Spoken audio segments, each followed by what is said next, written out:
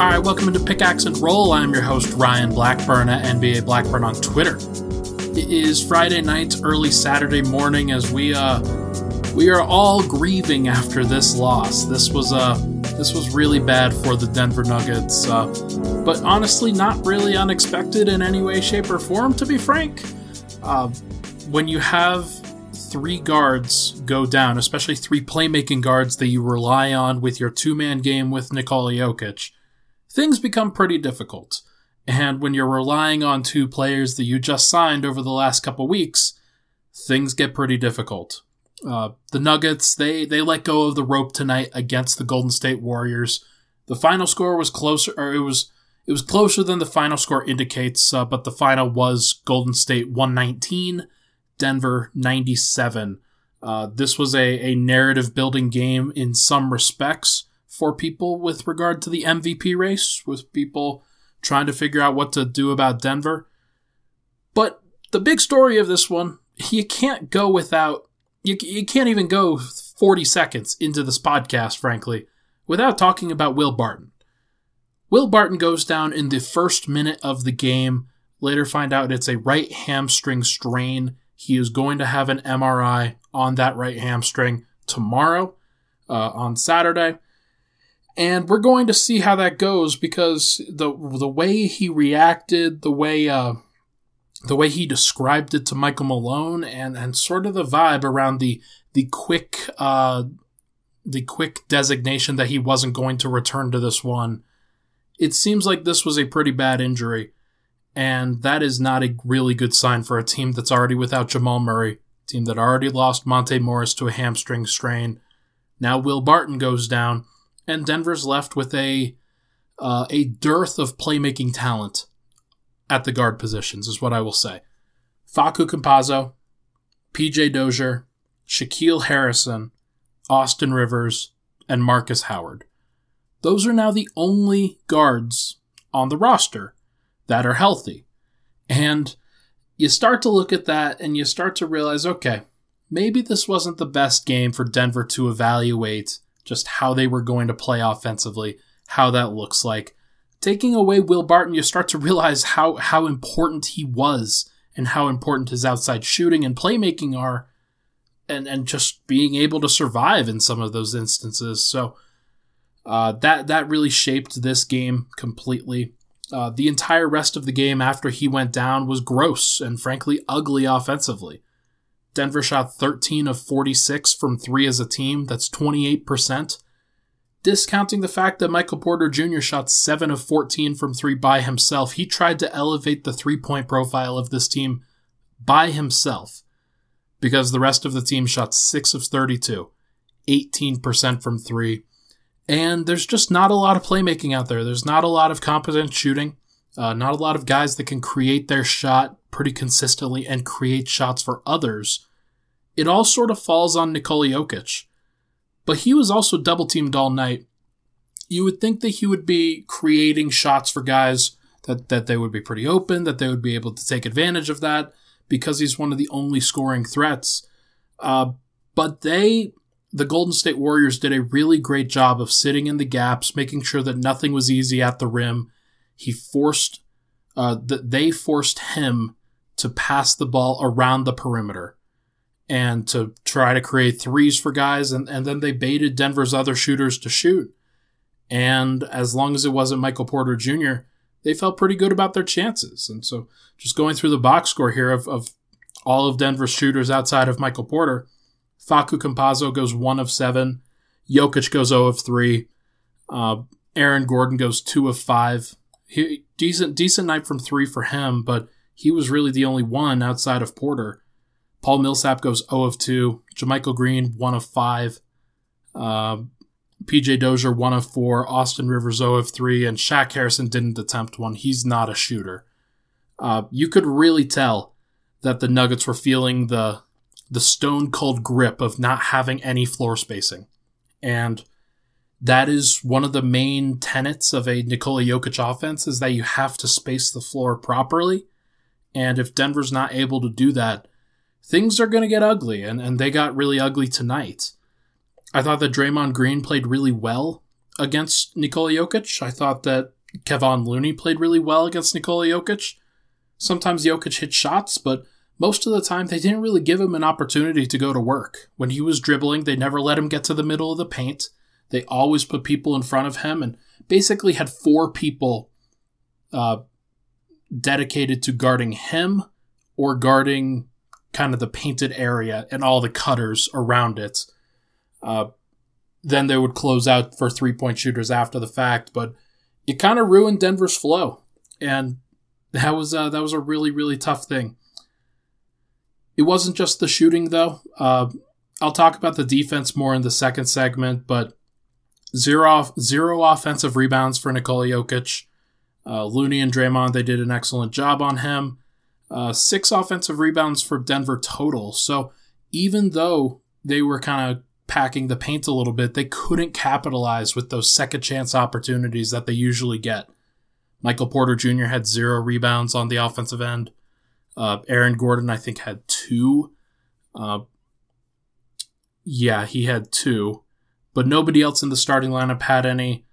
Paul Millsap had 1. JaMychal Green had 2. Shaq Harrison had 1, and that was it. That was it for Denver's rebounding. They got out-rebounded 52 to 36. And when you're losing the efficiency battle as much as Denver is, they had to find ways to kind of create other opportunities for scoring. And they got to the line 20 times. That was good. They shot a lot of threes, but they didn't make enough of them. It was just a really ugly night. And offensive rebounding was a part of that. They weren't able to do that either. When the bench came in, though, that was really when it was curtains. Austin Rivers tonight, he's in a really tough position. You don't want to blame him or anything really for what he was doing, but when he was on the floor, Denver had a 77.6 offensive rating. And that's not his fault. I thought that there was a lot around him that was really, really bad. Like the lineup that you're playing with is generally Shaq Harrison, Michael Porter, JaMychal Green, and Paul Millsap. There's not a lot of room to operate, and especially for a team like Golden State that's very comfortable switching. They're just going to try to press you as much as possible. They don't care if you go into the post. They're just going to fight and battle as much as they can. They had the playable size tonight to combat what Denver did. Kevon Looney is very physical. Draymond Green, obviously physical. Andrew Wiggins is 6'8". Kelly Oubre is 6'8". They had Juan Toscano-Anderson, who's really good. I really like Juan Toscano-Anderson. He does a lot of great things for that team. And they were just very physical with Denver and never gave them any opportunities to attack the paint, forcing them into jump shots, and the bench couldn't hit them. Michael Porter saved them a little bit in that fourth quarter with some hot shooting. He was, again, the only guy who really had it going on that end. But even he struggled at times, and it wasn't perfect with him. He did have 26 points. It took him 18 shots to get there. Still pretty good efficiency, not going to argue with it at all. Paul Millsap had a good stat line production-wise, but I thought he and JaMychal Green were just problematic on both ends. Denver has been going with this 4-5 combo for much of the time that JaVale McGee has been here. When they have a second night of a back-to-back, that's when JaVale McGee plays. He usually takes over for Paul Millsap, but there's only been one time where JaMychal Green has sat in favor of JaVale McGee, and I don't remember if it went well or not, but the problem with Paul Millsap and JaMychal Green, and I've stated this pretty consistently, they are not quick enough to keep up on the perimeter, and they're not big enough to make a massive impact on the boards, on the rebounding side of things and the interior side of things when other teams are going small. They're not fast enough, and you saw that pretty consistently with this group. The Warriors, they shot 38.5% from three tonight. It felt like they shot 50%. They hit 15 threes, took a lot of them. It just felt like they were creating a lot of shots, and leveraging Denver as much as possible. Because when Denver had to get out there, Draymond Green, among others, would pick them apart. And Paul Millsap, JaMychal Green, they're just not quick enough to handle that. I'm not even sure Michael Porter and Aaron Gordon are quick enough to handle it when they're next to Nikola Jokic either. And we'll talk about that in the second segment. But there's not enough dynamic creation ability offensively between Millsap and Green. They can't do it as scorers. And often it really is as like pick and pop threats or kick out threats. And it's very much just a thing of whether they're shooting well or not. And if they didn't shoot well tonight, and that really puts a lot of pressure onto the guards. JaVale McGee probably wouldn't hurt things. I don't think he would have been good against Golden State, but he would have at least put some pressure on the offensive glass a little bit. Denver wasn't going to shoot well with Millsap and Green out there, so they might as well get JaVale out there to try to create some offensive rebounds.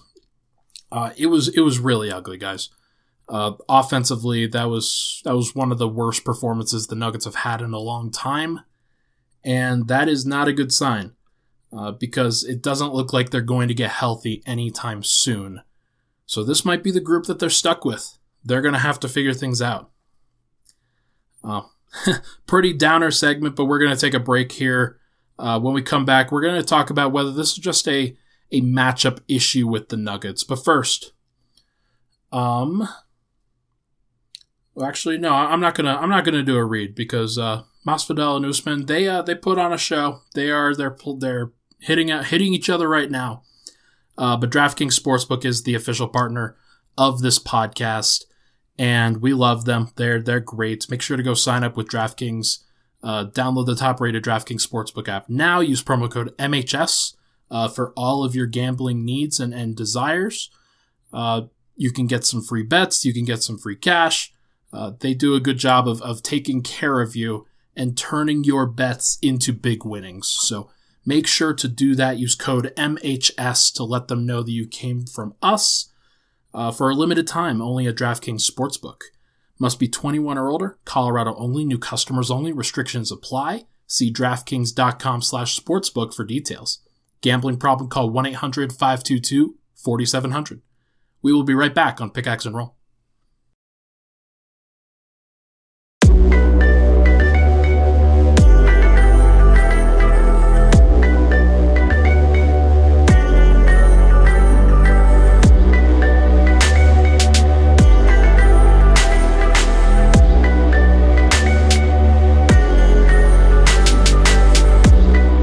Pickaxe and Roll, Ryan Blackburn here. Thank you so much for tuning in.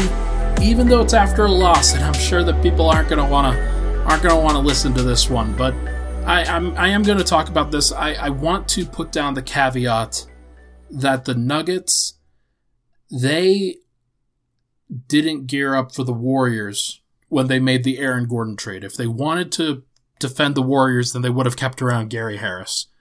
They care about the Lakers, and things haven't really worked out for them ever since. But this is a team in the Golden State Warriors that really is unguardable from the Denver Nuggets side of things. That's going to be my take on this, that as Denver traded away their quick guards, the guys that can keep up with Curry off ball, that can be smart and switch and do the things that they need to do, this is a really tough matchup for Denver now, because they got bigger. They wanted to go bigger so that they could face a team like the Los Angeles Lakers.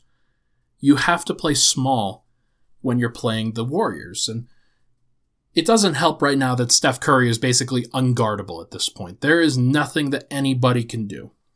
Facu Campazzo, I thought he did a mostly good job for the first three quarters. He frustrated him a little bit. Curry had to work really hard for his shots. And he got a lot of shots off, and he did reasonably well. But Facu also did a reasonable job on him. So it was hard to, like I think Curry had 7 points at the half, if I'm not mistaken. So most of the production came in the second half, and I think a lot of it came when Facu kind of wore down a little bit, when Denver started feeling the added effects of Barton kind of being out of there. It wasn't a good situation for Denver, and I don't think it's a problem at this stage in their careers, at this stage in their organizational tenure. Here's the players that Curry had to go through. Shaq Harrison, he was a great defender, did a really nice job on Curry, I thought, or as good as can be expected. I don't remember whose pocket he picked, but Shaq Harrison at one point in the second quarter got a really, really nice steal that was basically a pick six. You're familiar with it if you follow Gary Harris at all. You poke the ball free, grab it and then dunk it, grab it then get a layup on the other end. It's basically free points created by defensive presence. And Shaq Harrison does that. Gary Harris did that a lot. This could be a good thing for Denver going forward. PJ Dozier was fine on Steph Curry. I didn't feel like PJ had a lot of possessions on him. Austin Rivers struggled a little bit, to be clear, but this was his second game in a Nuggets uniform. He had been not playing for over a month, and obviously he talked about in the Portland game how he had a lot of time to reflect. He wants to be good for this Nuggets team. He's going to commit on both ends of the floor. I didn't sense it wasn't for lack of effort from anybody. There's a little bit of execution stuff. There's a little bit of just kind of know your personnel, know what the Warriors are going to do kind of things. But most of it is just Steph Curry is unguardable, and you have to take away everything else, and Denver couldn't really do that. It wasn't all the guards' fault, though, and I think that the bigs here are really the issue. Because Denver's defense in this matchup with Porter, Gordon, and Jokic on the floor, it's just never going to be good. Those guys are too big and too slow. Even Aaron Gordon at times. They're never going to be good in a matchup against Steph Curry where you have to move and cut and run and defend like hell. And it's not about just keeping the guy in front of you with your strength. It's about keeping the guy in front of you with your quickness. And there are very few players in the NBA that can guard Steph Curry, and having the combination of Nikola Jokic, Michael Porter, and Aaron Gordon out there, that's just not a good formula for defense against this particular team. It could be a matchup issue. It could just be that could just be how things are in this matchup against Steph Curry. Unless Denver finds a two guard that, in my opinion, can shoot like Will Barton and can defend like Shaq Harrison. If there is a guy like that was peak Gary Harris is how I would describe it, but I don't know if that player exists that Denver can acquire. They're going to have to hope that PJ Dozier can turn into something, because that may be their only hope at this point. It's not just Curry, though, because Draymond Green, he takes this matchup to another level. 19 assists tonight is insanity. It's really, really good, and he earned them. He's not as good of a passer as Nikola Jokic. I don't believe that. I think that he does a really nice job of leveraging Steph's movement. And when you can do a DHO with Curry and then have him pull up from 30 immediately after receiving the ball, that's one of those assists where, look, that's all Curry. But there are a lot of them where it's Draymond, and where he uses Steph's movement to then create a cut for somebody else, create a three for somebody else. Jokic does this a lot with Murray. When Murray and Jokic are out there running the two-man game, Draymond may do it even better. And if they had Klay Thompson, if they still had just another lethal shooter at this point, then it might be even better. But right now, they're doing it with Andrew Wiggins, Kelly Oubre, who shot really well tonight, Jordan Poole, he's pretty good, and Juan Toscano Anderson, who's pretty good. They did it in a variety of different ways, and it just stands out just how, even if they had more talent than this, like the requisite talent that they used to have, they'd be a championship contender for sure. But yeah, Steph is a magician, moving and cutting and creating shots for himself, and the balance that he creates It's insane. If Denver ever has to face Golden State in a high leverage situation, they're going to have to downsize in a lot of those cases. Maybe they start with Porter, Gordon, and Jokic on the floor, but most of the time, they're going to have to go with 3 guards. They're going to have to go with, when he's healthy, Jamal Murray, and then 2 other guards that I don't know who they are right now. Then they'll have to go with one of Porter or Gordon, and then they'll go with Jokic.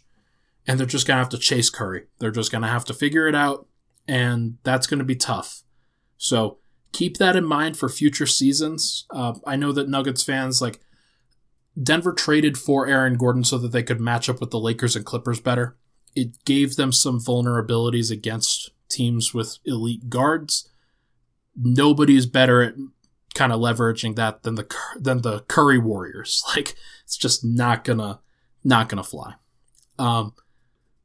Okay, let's take a final break. When we come back, we are going to talk about how the Nuggets can survive in this really tough circumstance. We will be right back.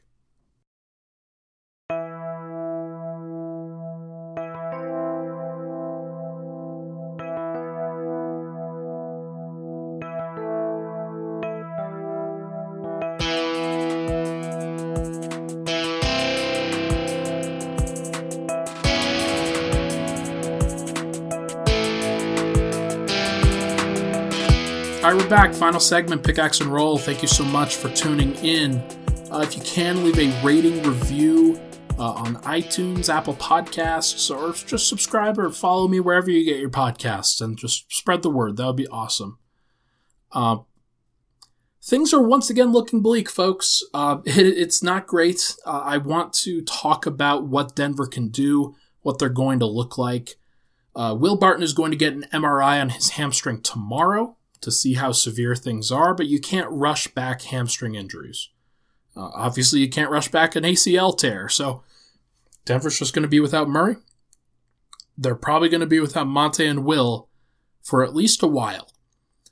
Will especially, because I think Monte's was just a little bit of a tweak, and they're just being cautious. Will, it sounded pretty serious, so we are going to have to wait for word on this injury. I am concerned, and especially now that Denver's guard rotation, it's just extremely thin. They won 4 games in a row, but this was just an embarrassing loss to Golden State that really killed the vibe. It really exposed how difficult Denver's rotation is right now to manage. They're going to have to recover. They're going to have to survive. And how do you do that when you're starting Falco Campazzo and probably PJ Dozier? It's going to be tough. Denver was in a situation where their starting unit needed to space the floor a little bit better. Facu, Will Barton, Michael Porter, Aaron Gordon, Nikola Jokic. That was already a lineup that I didn't really like the spacing of it. Now that you take out Barton, who's a 38% shooter on high volume, you just lost him. He's a guy that, like, he's confident in shooting. He won't be the guy that, like, he might shoot you out of a game here or there, but teams have to respect him because they know he is going to shoot. And when you do that, it opens up the rest of the floor. I don't like they know that PJ is probably going to shoot. They know that PJ Dozier will probably take shots. They know that Austin Rivers will probably take shots. But can they be 38% guys? PJ Dozier before tonight was at 32.5%, if I'm not mistaken. He shot 1 of 4 tonight. That's going down. Austin Rivers just got here. He is a good shooter, but he's a career kind of 34% shooter type. So how much better can he get than that? We're going to have to see. Who replaces Will Barton? Especially in the starting lineup, because PJ, I think is a good option for continuing to run two-man game with Nikola Jokic, because that's kind of what they've built themselves on. But now that you don't have Murray to run two-man game, now that you don't have Morris to run two-man game, and now that you don't have Barton to run two-man game, it's going to be really interesting to see how Denver orients their offense. Are they going to put Nikola Jokic more in the post?